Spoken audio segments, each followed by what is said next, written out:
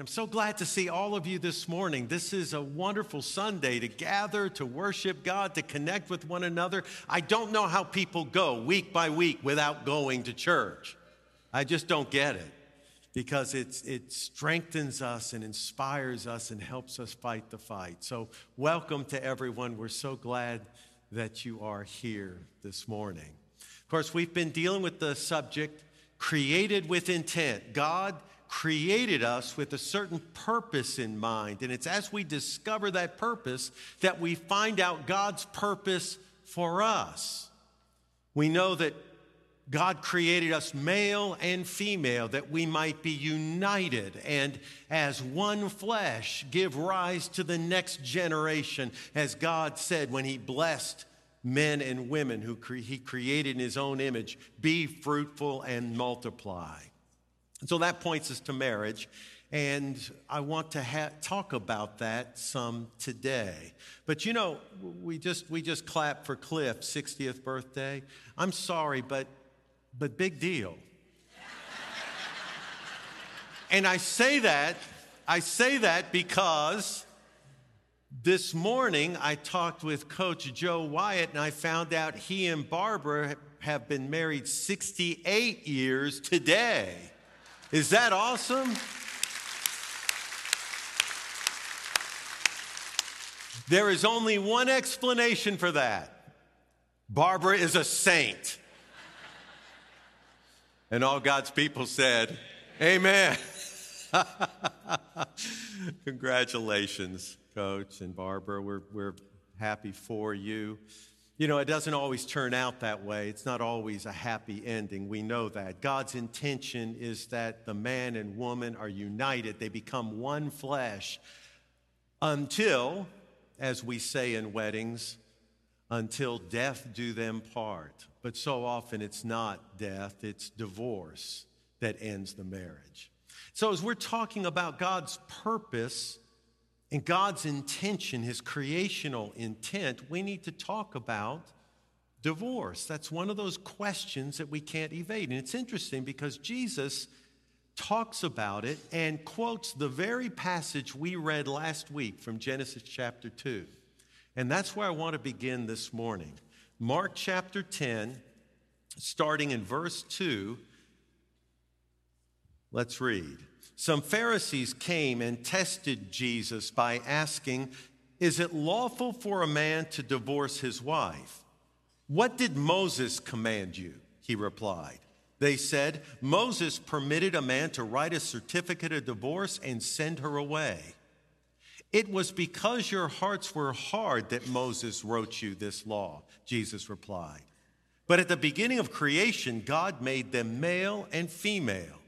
For this reason, a man will leave his father and mother and be united to his wife, and the two will become one flesh."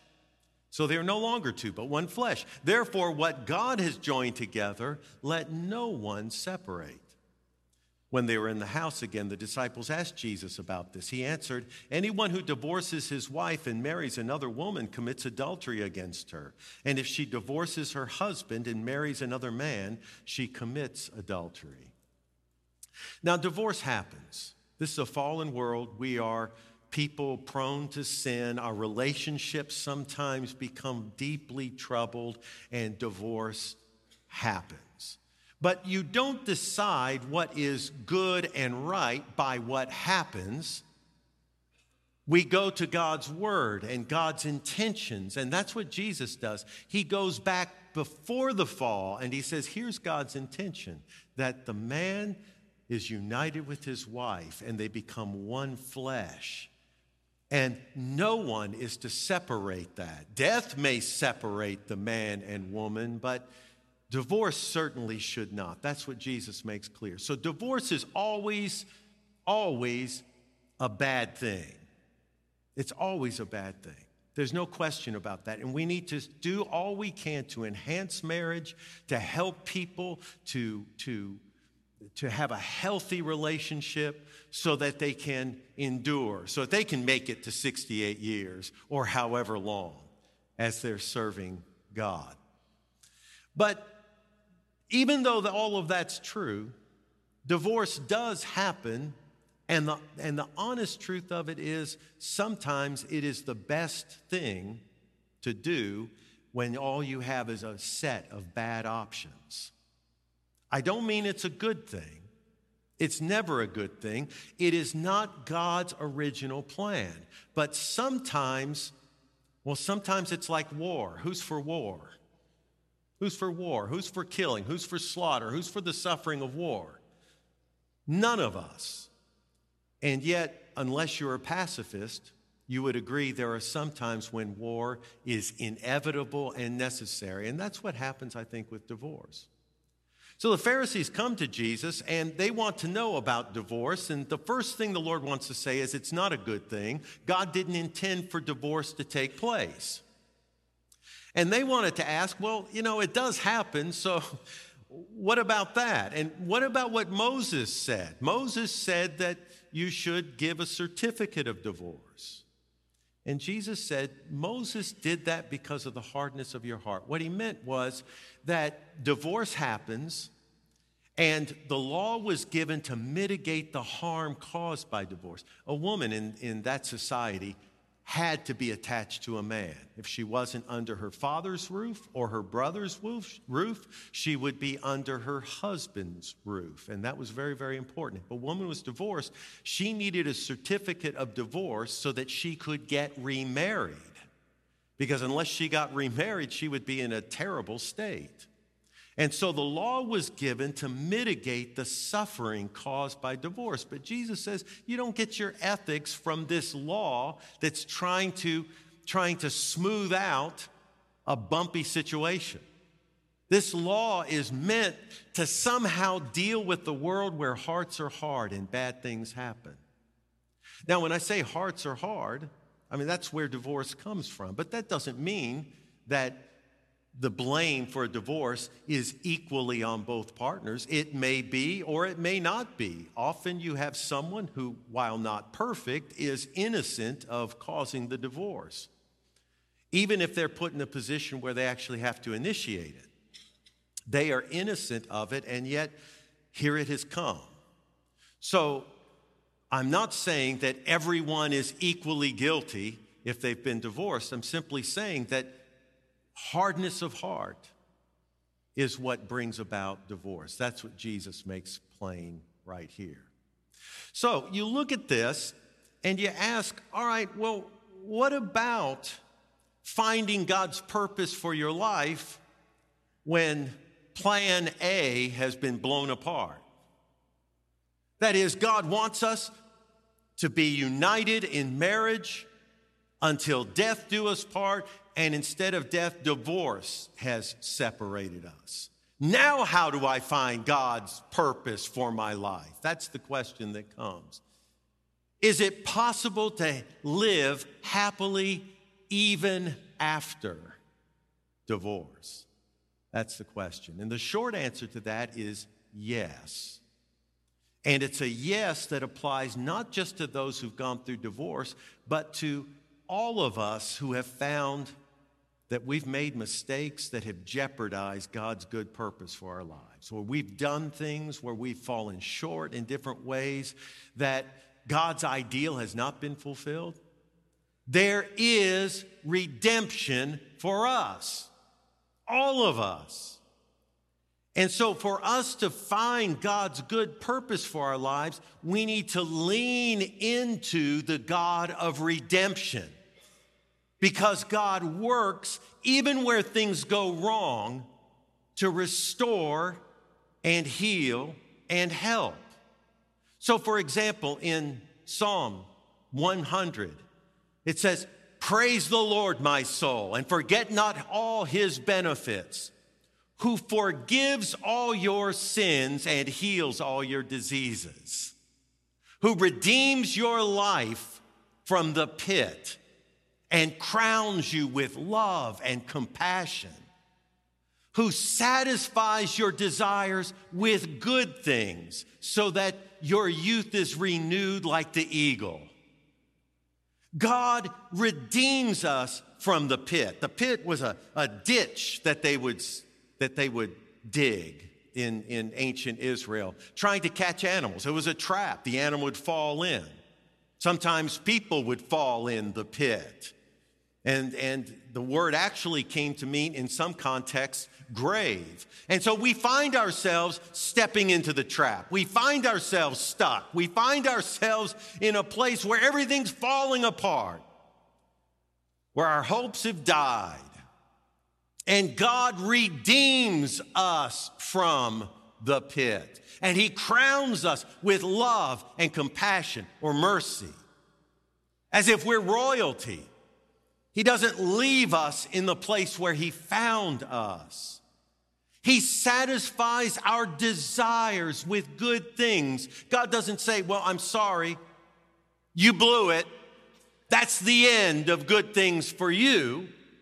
No, God cares for his people, and he sees the desires of our hearts, and he gives good things to us so that our youth is renewed like the eagle. We can soar again.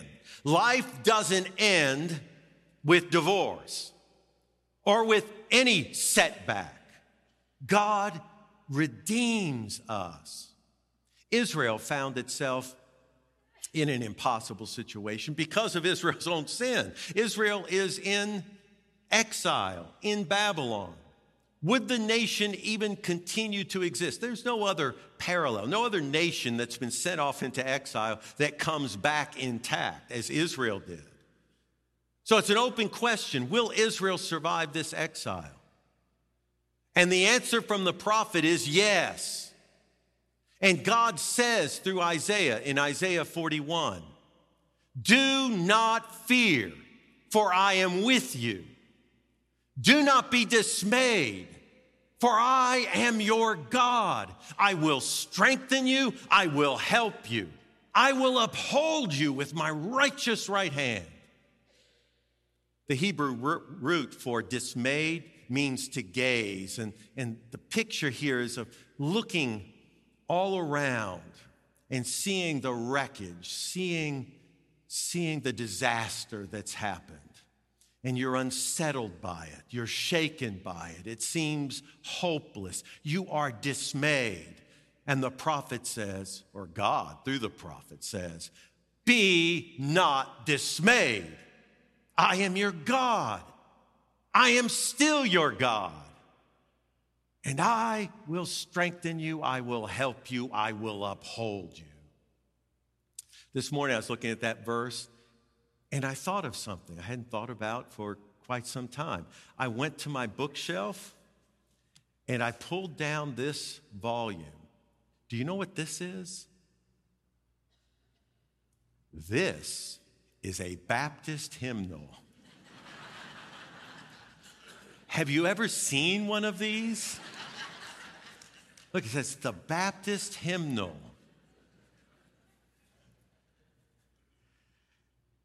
And there's a hymn, How Firm a Foundation, that actually quotes that verse from Isaiah 41 I quoted a moment ago. Listen to what it says.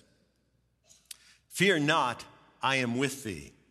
Oh, be not dismayed, for I am your God and will still give thee aid. I'll strengthen thee, help thee, and cause thee to stand, upheld by my righteous, omnipotent hand. When through fiery trials thy pathway shall lie, my grace, all sufficient, shall be thy supply. The flame shall not hurt thee. I only design thy dross to consume and thy gold to refine. The soul that on Jesus hath leaned for repose, I will not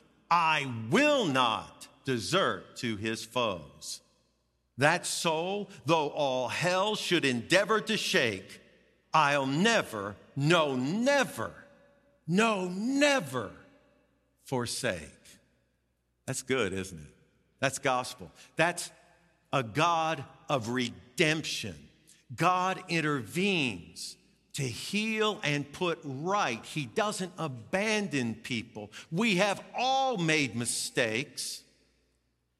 And your life is not is not the sum of your mistakes. Your life is transformed by the grace of God. There's life ahead for you. Divorce doesn't end that. Now, the question naturally arises, given the text that we just read, what about remarriage? When we talk about God redeeming people, is remarriage a possibility? And if you've been remarried, will God bless my marriage? There are some people who would say no. And they would say no because Jesus right here says that if you're divorced and you get remarried, you commit adultery. So in the Roman Catholic Church, for example, it's said that if you are divorced and you're remarried, you're in an objective state of adultery and you're not allowed to receive the Lord's Supper. And in many Protestant churches, something similar to that is taught.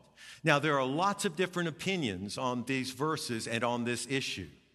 Literally, thousands of books have been written on both a popular and academic level, dealing with divorce and remarriage as it's taught in the Bible.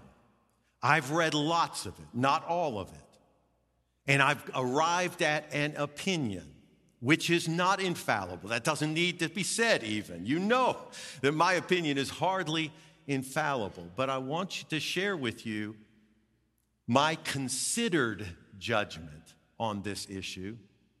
And I offer it, the confession, I'm not infallible, but also, hopefully, with your understanding that I'm not uninformed of the issues and that I speak as a pastor who feels the weight of responsibility. Because I do. I feel a real weight of responsibility to publicly state a view on something that can be quite controversial and people get very emotional about, but I think it's really important to do it. When Jesus talks about divorce and remarriage, it's absolutely essential that we understand he is giving a before-the-fact warning. Let me explain it this way or illustrate it this way. Many years ago, I was pastor of a small church, and a couple came to the church, and they seemed blown away. They were so happy to be there. They were speaking to everyone. They came to visit me in my office 2 weeks later. And they wanted me to know this was the most wonderful church they have ever attended. People were so friendly. The worship was wonderful. And the preaching, oh my goodness, the preaching.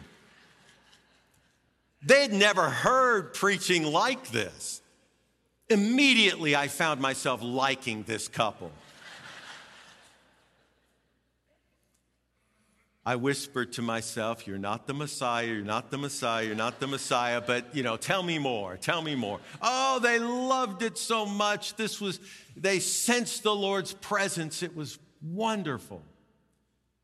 Well, tell me more about yourself. Well, we are just in love. We want to get married. And after visiting this church and hearing your sermons,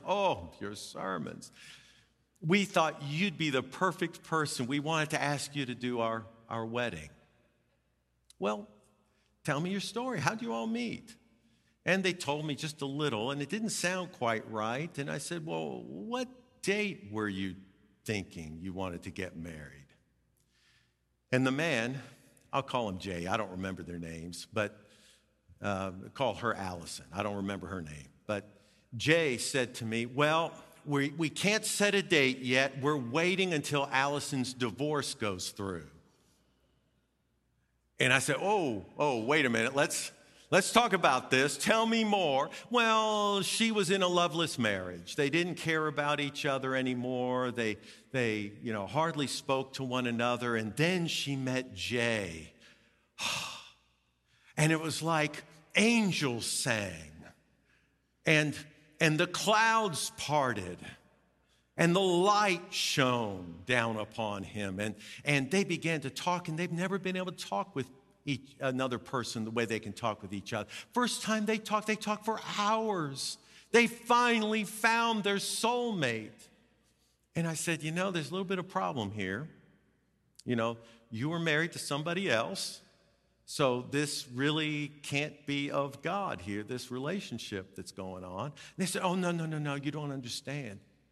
We pray together. Every time we get together, we pray.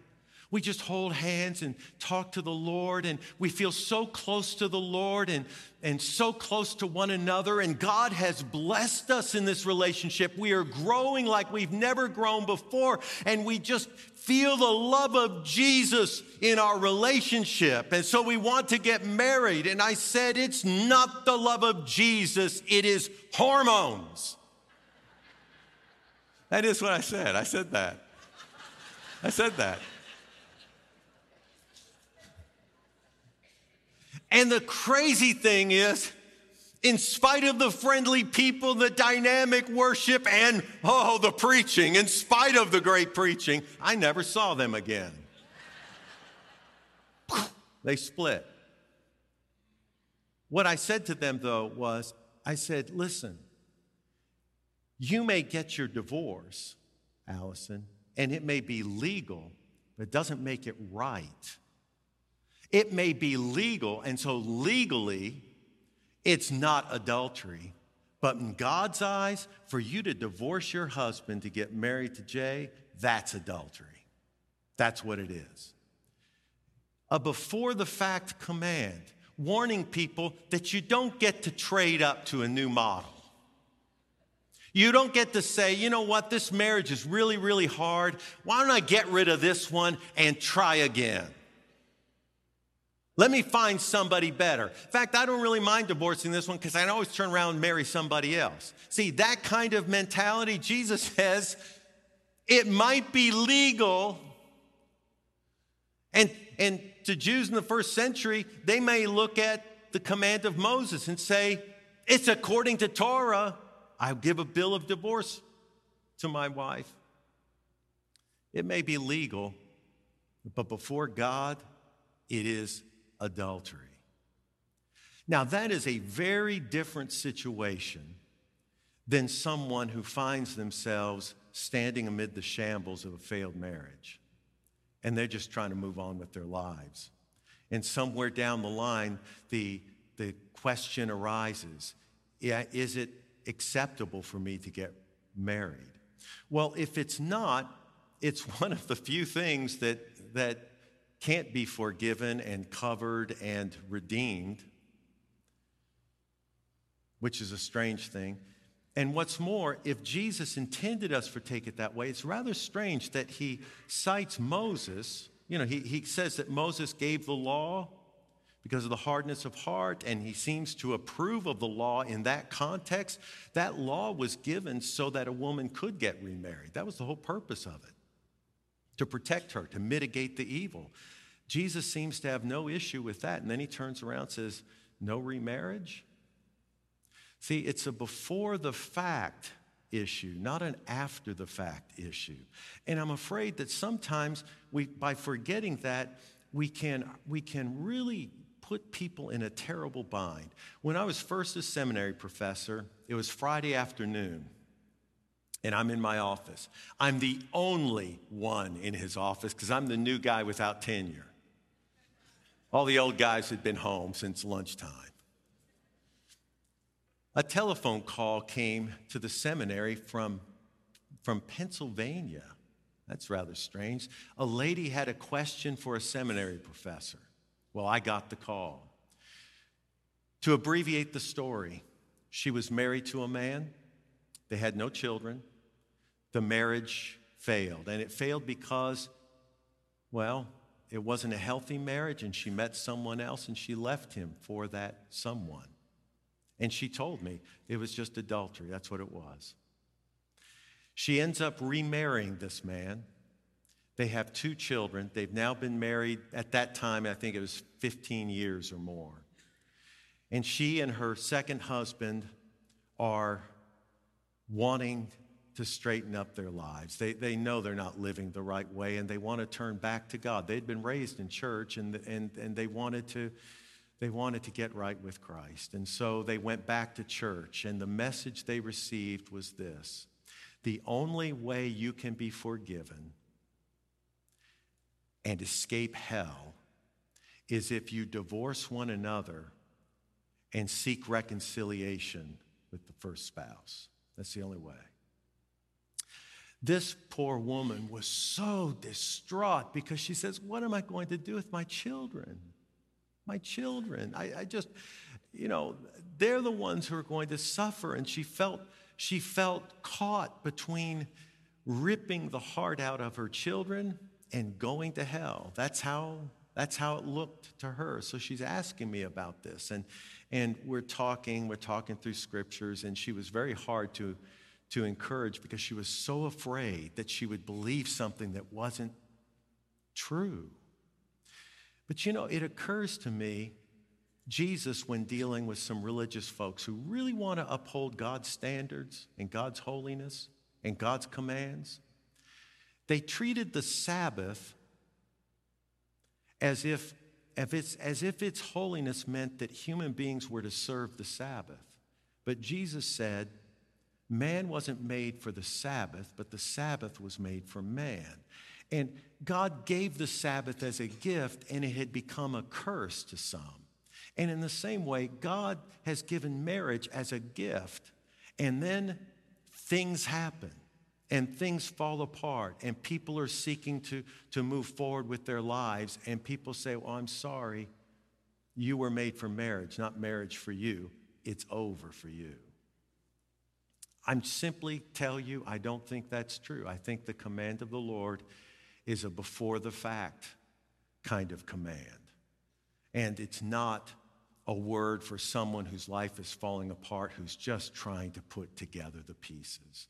I told this woman who is on the phone, I quoted from Luke chapter 7. You remember the woman who loved Christ. She had been forgiven, and yet she's weeping at his feet because though she loves him, not all is well with her heart. She has everyone around judging her for her life. And Jesus, to reassure her, says, your sins are forgiven. Your faith has saved you.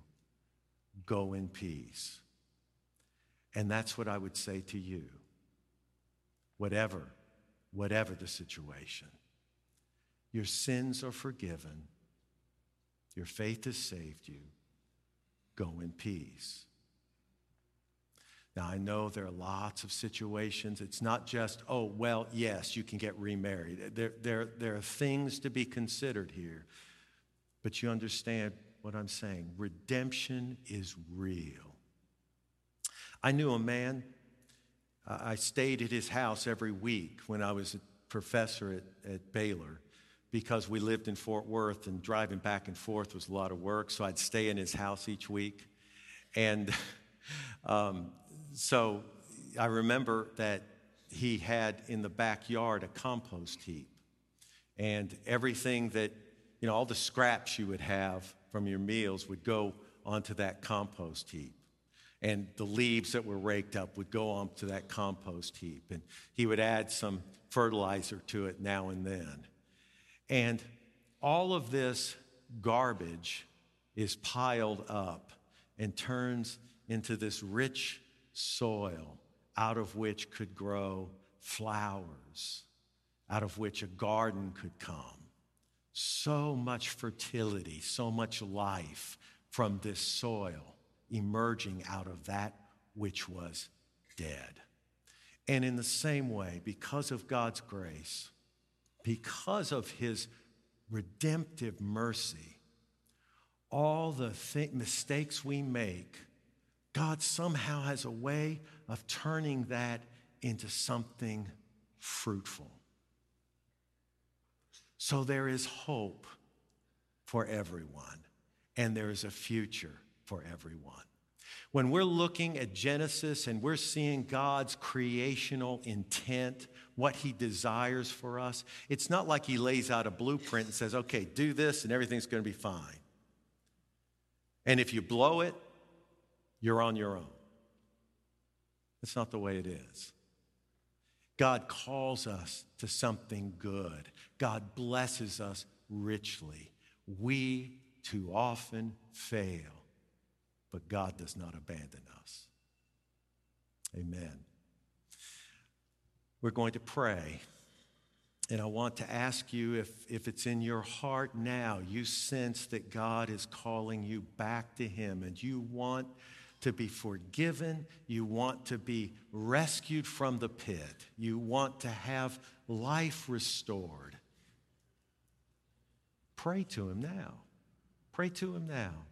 And when the service is over, if you want to become a follower of Jesus, you want all your garbage to be turned fruitful somehow, some way, I want you to come to the front of the room here. I'm going to be here, and I'd love to talk with you and pray with you. Would you pray with me now? Heavenly Father, we are mindful that you are a good God, and you have set before us a way of blessing, and it's a path that, Lord, sometimes we stray from, but we thank you. We thank you that you are a God of compassion and mercy. You are the redeeming God, and so there's always hope in you. And will you please, this morning, fill with hope and faith, Lord, everyone here who's discouraged and distressed, who's dismayed, Lord, remind them that you are their God. And Lord, may the person who even now knows that they don't know you, but who wants to know you, may you give them the grace to turn over their life into your care right now. We pray it in Jesus' name. Amen.